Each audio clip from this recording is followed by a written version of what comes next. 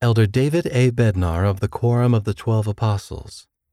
The Principles of My Gospel, Doctrine and Covenants, section 42, verse 12.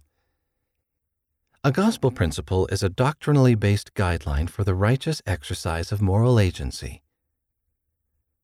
Principles derive from broader gospel truths and provide direction and standards as we press forward on the covenant path.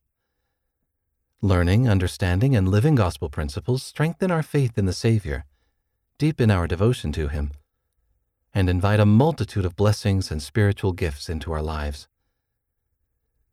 Principles of righteousness also help us to look beyond our personal preferences and self-centered desires by providing the precious perspective of eternal truth as we navigate the different circumstances, challenges, decisions, and experiences of mortality.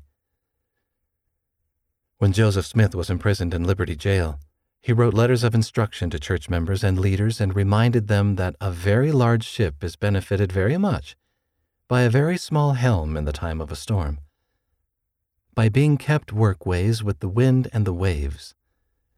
A helm is a wheel or tiller, and the associated equipment used to steer a ship or boat, and workways with the wind and the waves denotes turning a ship so that it maintains its balance and does not capsize during a storm.